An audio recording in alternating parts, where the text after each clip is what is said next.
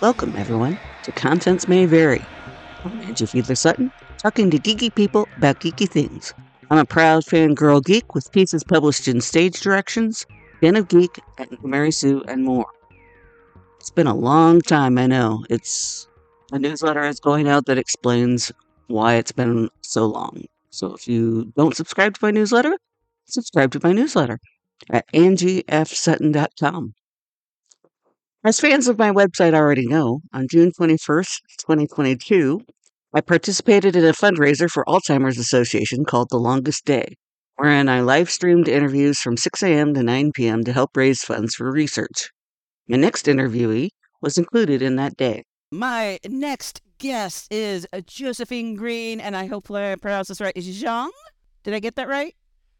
It's Zhang. Zhang, okay. Like as, yeah, like think of it, the zha sound in Aju, and then you say. Okay, Zhang. Okay, that's what I thought you said with your answer, but it was one of those things where it's like my brain just shut down, and today's been a long day, so I apologize. But anyway, she is a TV writer, and her bio says she's a storyteller who aspires to empower characters to rise above their circumstances and create their own happy endings, with a special focus on misfits and flawed, funny women. Thank you very much for joining me today on The Longest Day, my fundraiser podcast for Alzheimer's Association. How are you doing today?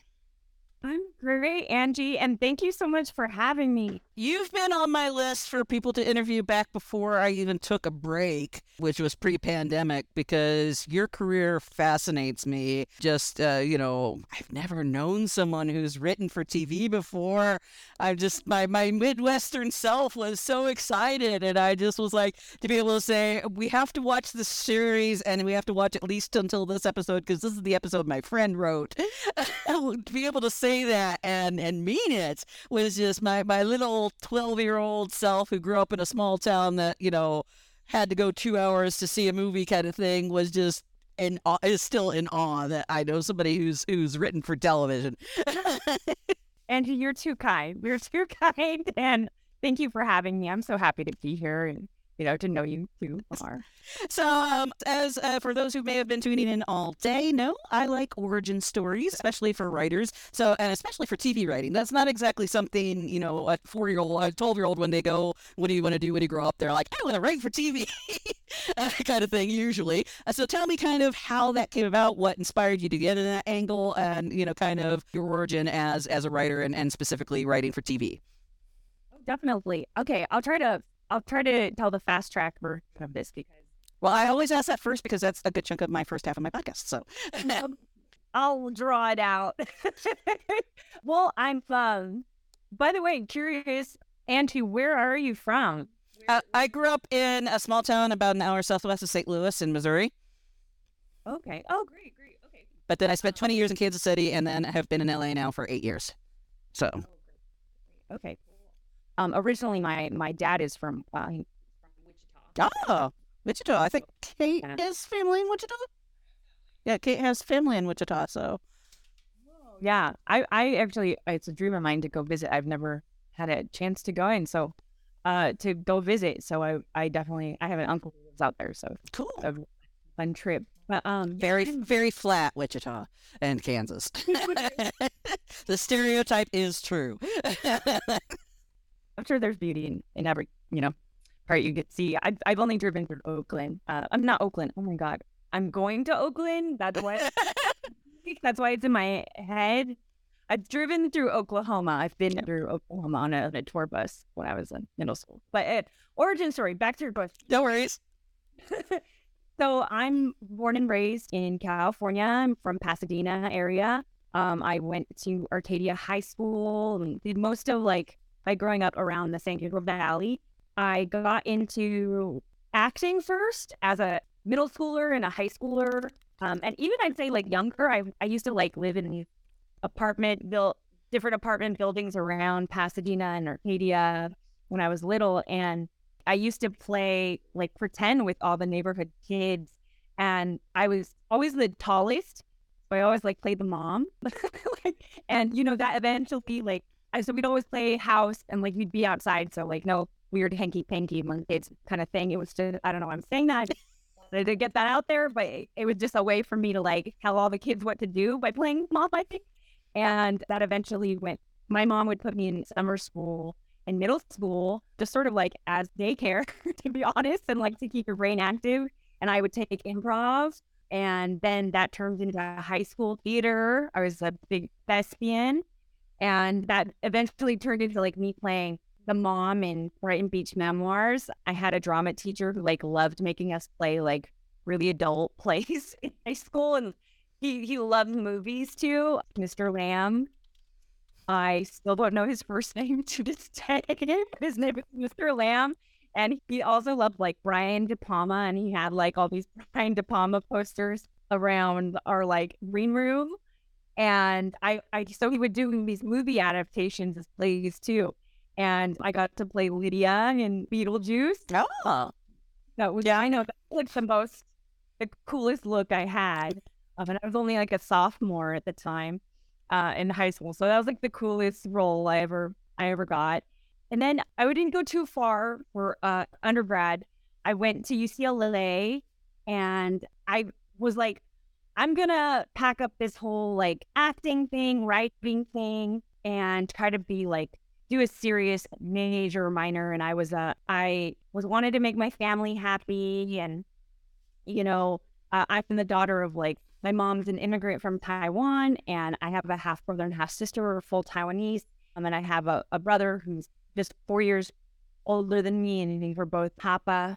I say the word Hapa being mixed Asian and white, but also can mean half of anything. And I just mean it most respectfully. And I just tried to like, I was pre-law at UCLA, and I took every requirement that I could to fill my general education, and still didn't know what to do by the end of 2 years, almost end of 2 years. And I took a great class over at UCLA in Melnitz. It's called History of American Film.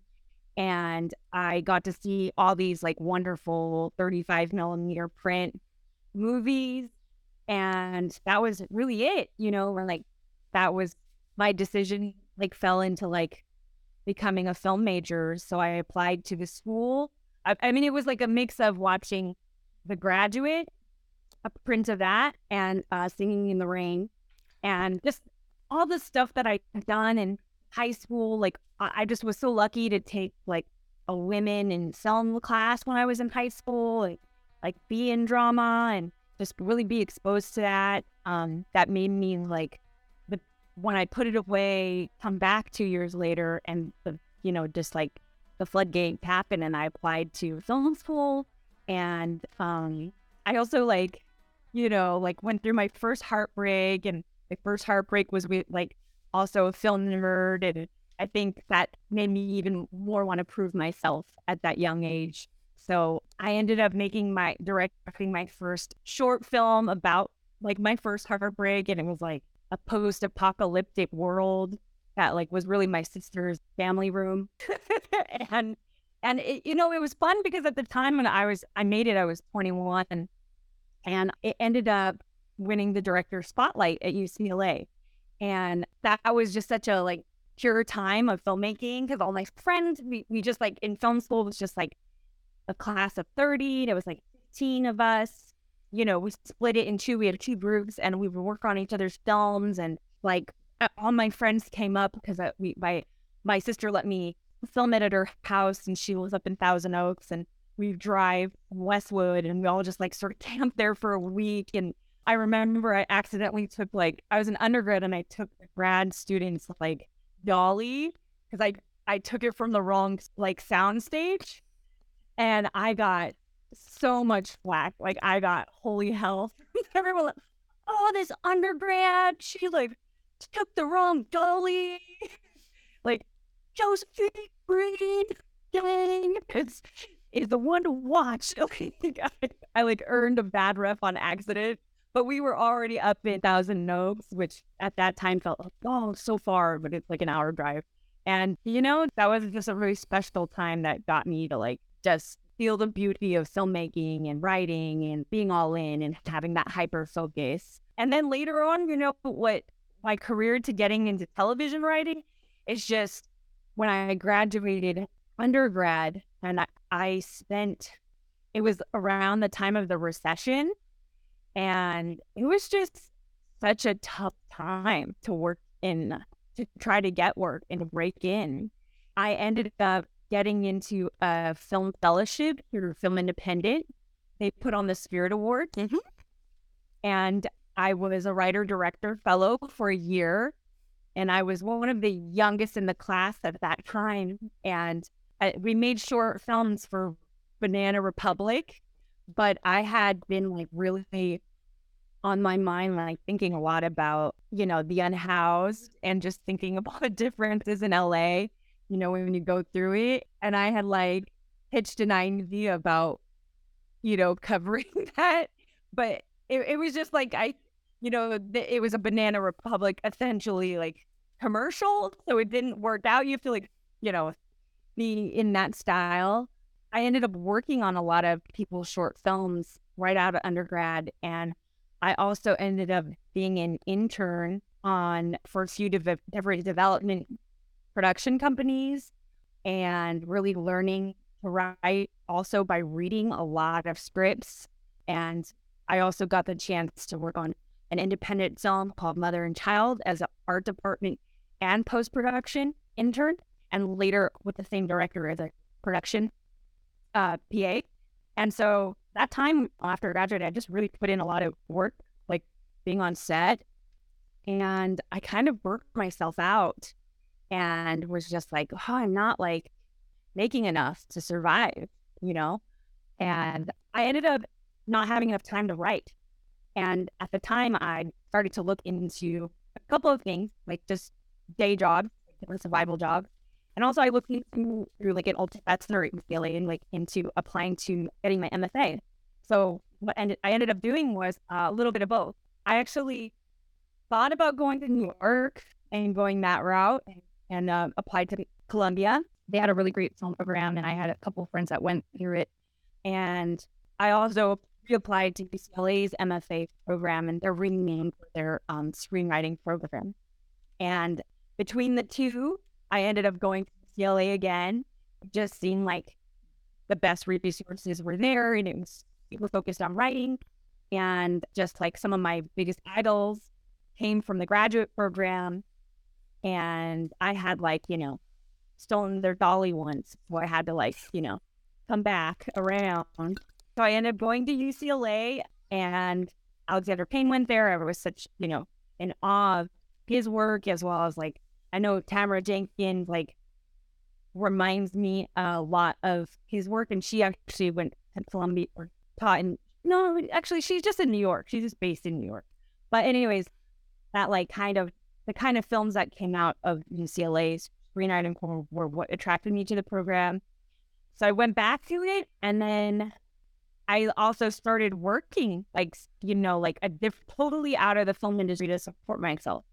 And that began like my double life, where I was like writing and filmmaking and trying to make it independently, and then also just working different gigs that paid the bills and like helped me grow up. Essentially, one of my first gigs was actually as a pharmaceutical rep. I was a pharmaceutical rep for 6 months. I was terrible at it. I was I would be as well. You mentioned Film Independent. I can't remember if you knew this, but I was a screener for the LA Film Festival for their past 3-4 years before they closed up shop.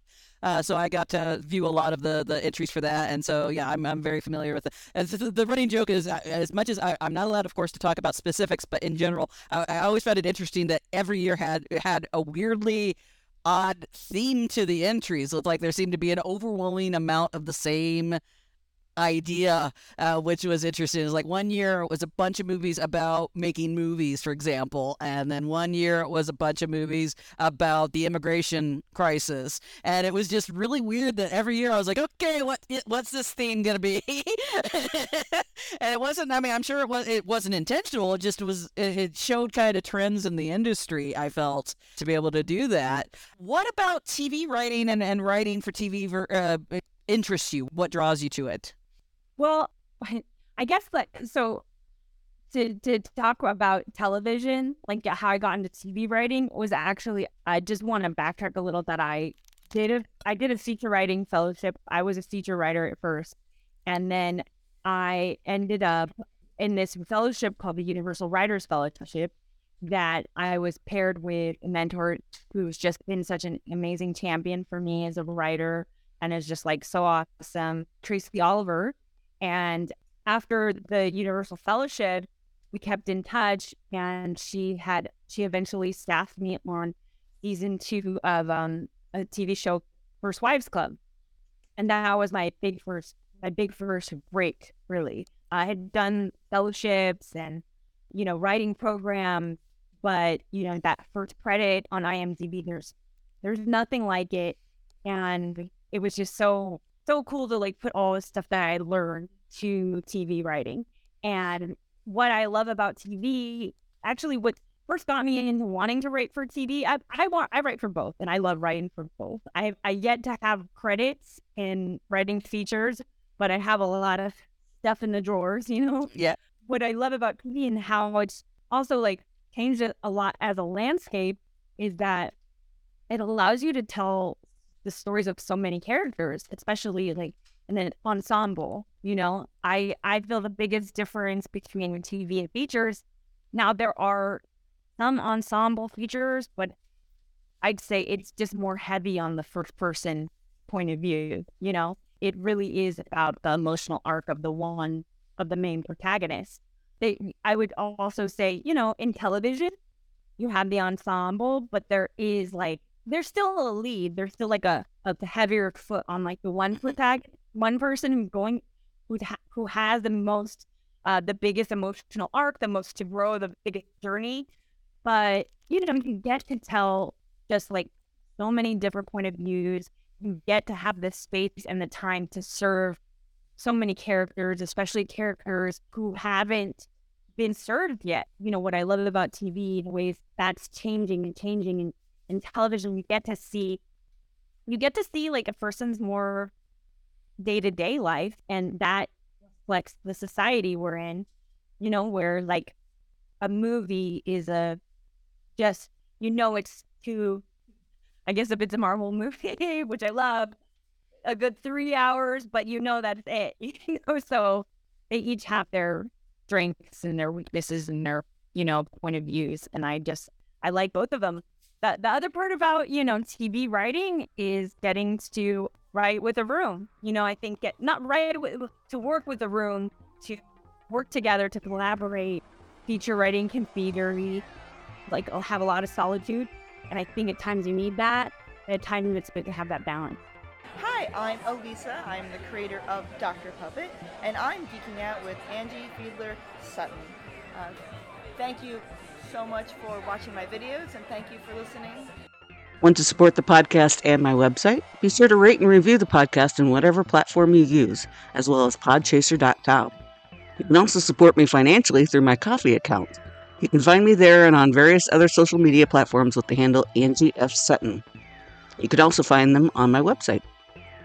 Also, as mentioned, be sure to sign up for my monthly newsletter and see links to my social media and all the places you can listen to the podcast and episode transcripts. They're all available on my website, angiefsutton.com. Finally, I want to hear from you. Call my Google Voice number, 424-341-2252, and leave a short message about what you're geeking out about. You may wind up on a future episode. And now, back to my interview with Josephine Green Zhang. TV has gone through a massive, massive change, what with the rise of streaming services. And with that, there has been, with streaming services, there actually has been an ability to be a little bit more creative in the standard TV script. I mean, it used to be you had the 26 minutes if it was a 30-minute thing, and 48 some odd minutes if it was a long one, and you had to have your breaks at a specific time for the commercial breaks. Now, of course, that's not always the case because, a lot of these streaming services are playing with the format. Would you say that helps, is limiting, is just different? I'm a little bit old school about some stuff. I think even without, I know that, like, it's amazing that, like, how streamers have really allowed for, I hate this word, but I'm going to use it, like a lot of different kind of elevated storytelling, and it feels like you break the mold. But I'm going to say, like, it feels like it breaks the mold. But I'm old school in that, like, if everything had the beginning, middle, end, like, even things that you take out that it looks like it doesn't have a commercial break, but there's act breaks. Like, things are still written to act breaks. Yeah. I just, you find them because, like, otherwise we we as an audience, like, we need a beginning, middle, end. We think that they're not there, but it's like the analogy I was always, like, told and, like, heard of, like, if you build a car 4 wheels, typically you need, you have a structure, and just because it has 4 wheels doesn't mean everything can't be different. No.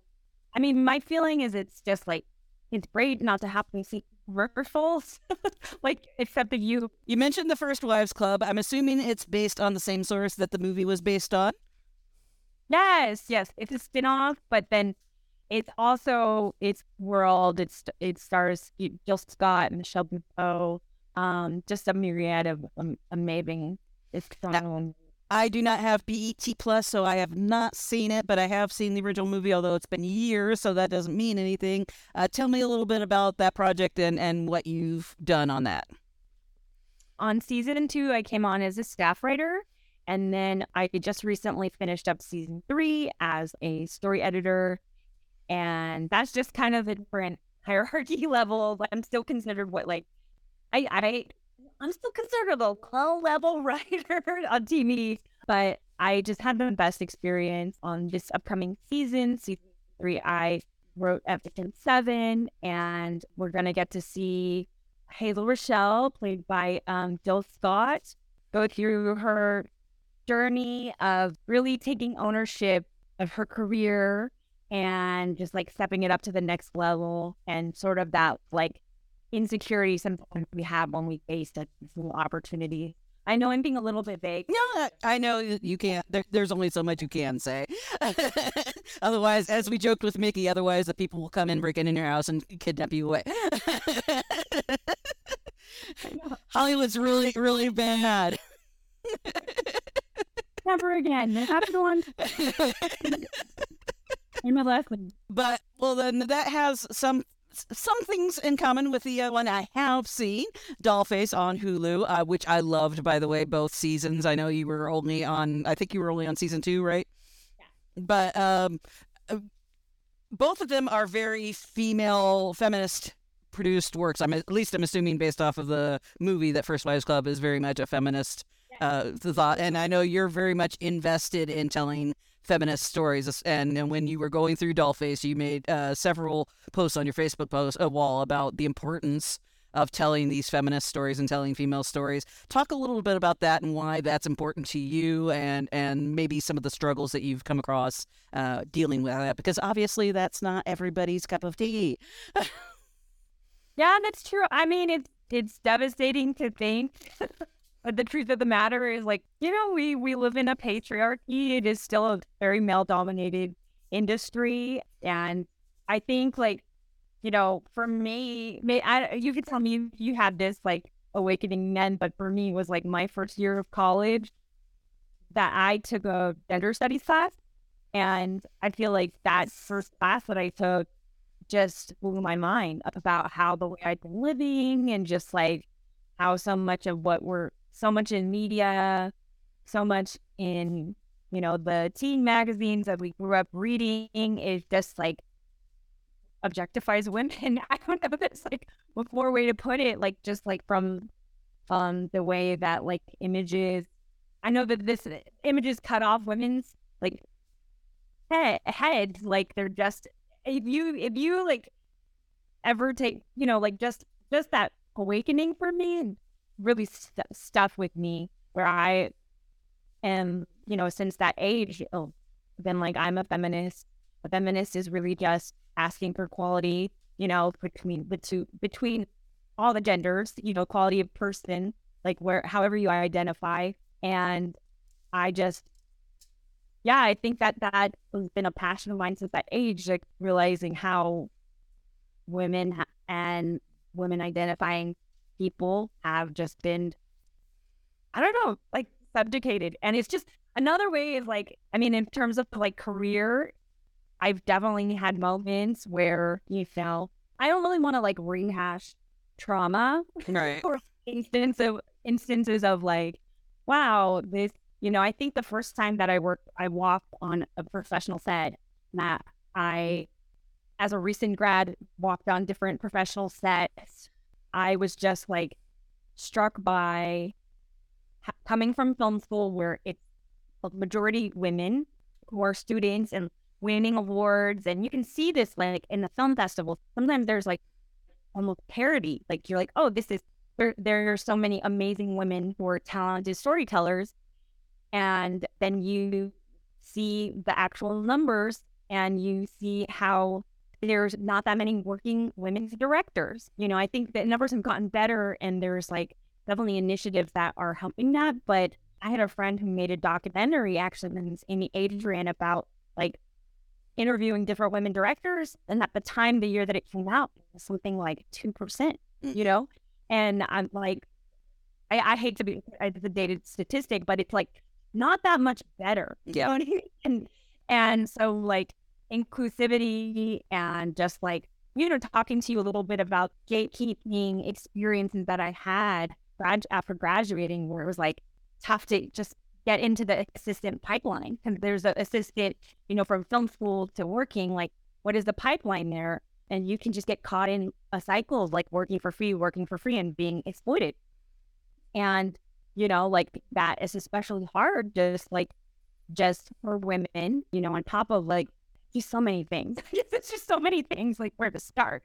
But, and it's just like women getting to tell women's stories, and especially women of color getting to tell women, to tell their stories and their own stories and different, like, I just really believe in, the richness of intersectionality and of just like being women who have the power to tell our own stories and what that does for our confidence and our self-esteem and just like how we move with the world, With these two specific situations, did you seek them out? Did they seek you out? Because these are both obviously feminist pieces, but obviously there's other work out there. And unfortunately, most of it is not this kind of work. Tell me kind of how you got involved. I mean, was it something that you searched out for, or were you lucky? A little bit of both?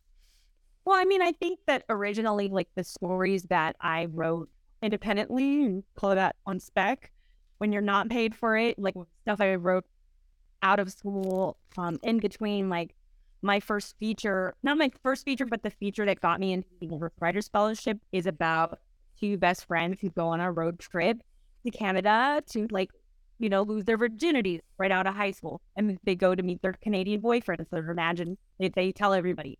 My boyfriend in Canada. Yeah, my girlfriend, my boyfriend in Canada. And it's called Canada. And it's like, like for me, that was like the female friends I grew up with. Like I as a kid, like had my best friends, who were all girls. I feel like I was a girl's girl, and like what, like I was not allowed to date. Like my mother told me when I was a kid, you can't date till you're 30. Then it's like I'm 18 in high school.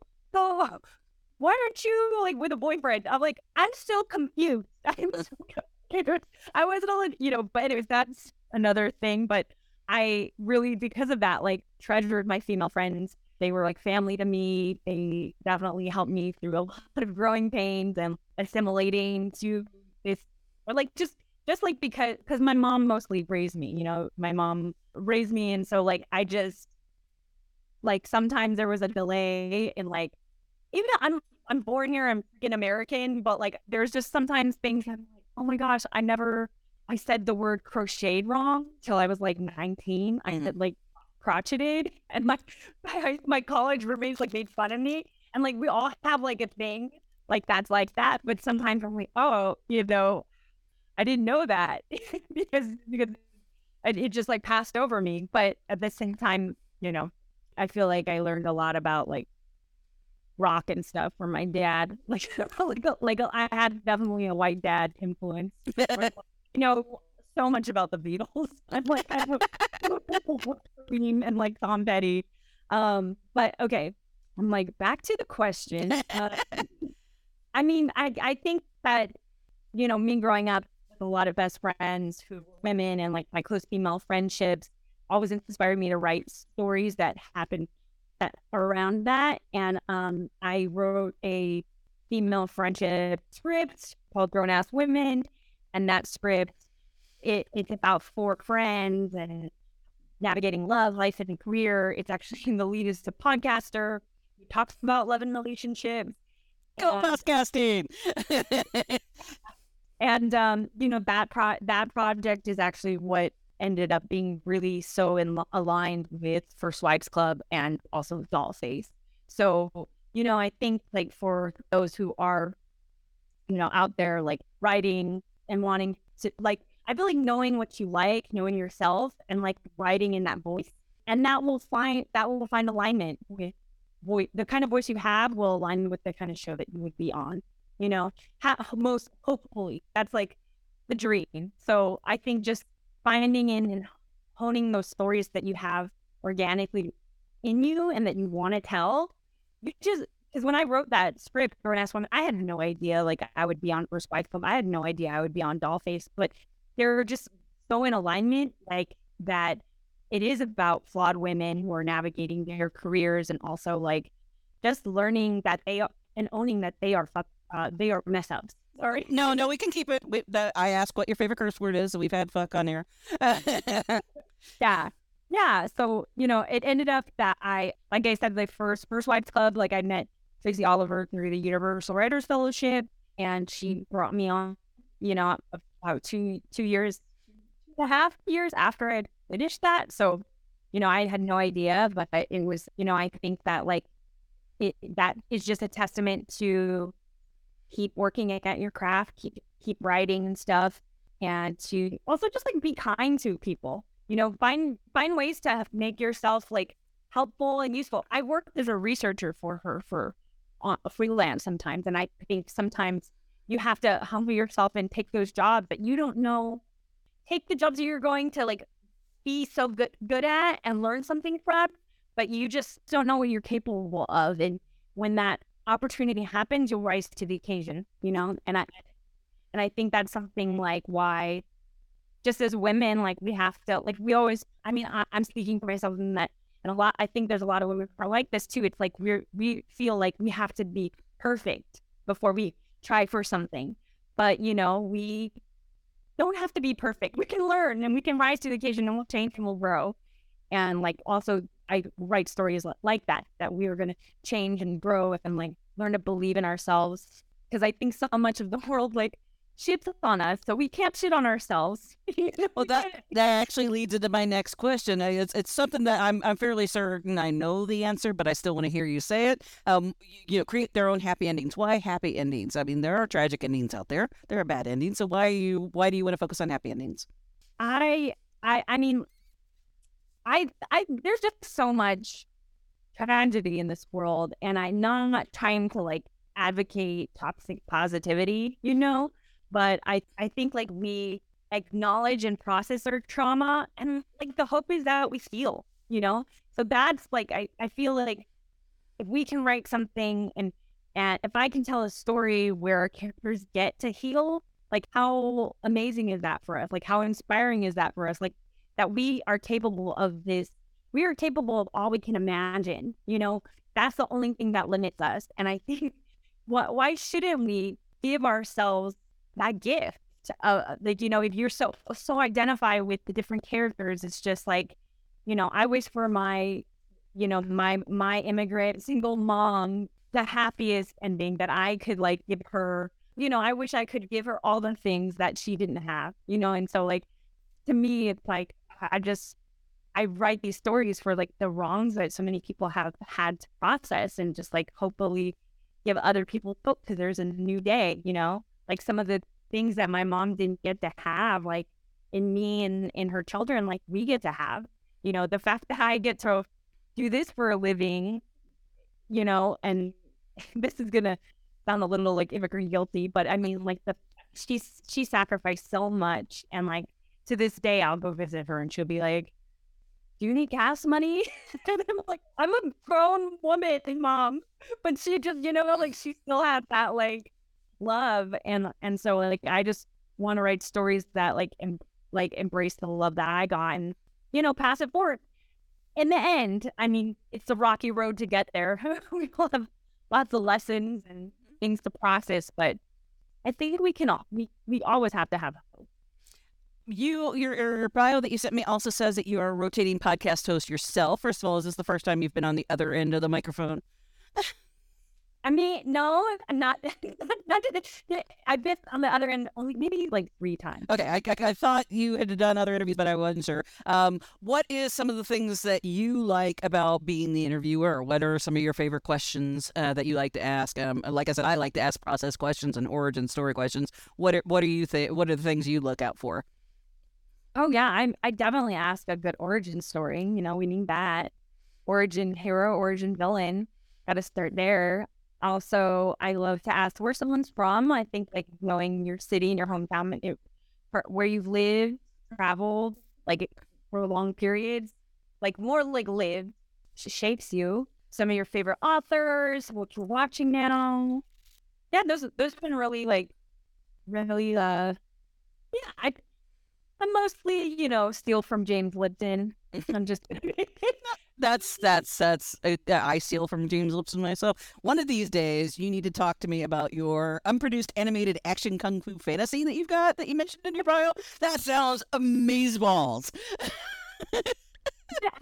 I did have the opportunity to co-write this project with a wonderful director. He had worked out of Pixar for a long time, and we'll see where it goes. But before we go into my lightning round James Lipton's questions, was there anything that you wanted to talk about that we haven't, or anything that you thought I was going to ask that we didn't? I always like to try and let the person give any last minute things that they felt we hadn't covered appropriately.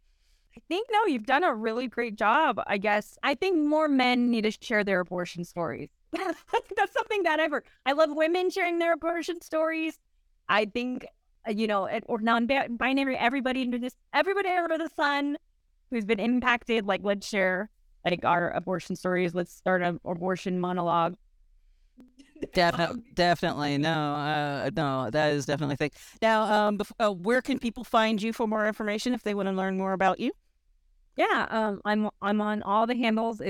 My name is Jo, so J-O, Jo Green Zhang, Z-H-A-N-G. So that's on me on IG, on Twitter. Are you on TikTok? Yeah. Oh, okay. So on TikTok, I am MC Camel Turtle. That's you. Okay. You know how the profile pictures are so small, it's sometimes hard to tell who's who. So my I have on my goofy side. My goofy side is that I'm MC Camel Toe. That's my cousin.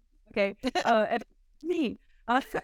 MC Camel Toe. But TikTok blocked, like, it's censored the word camel.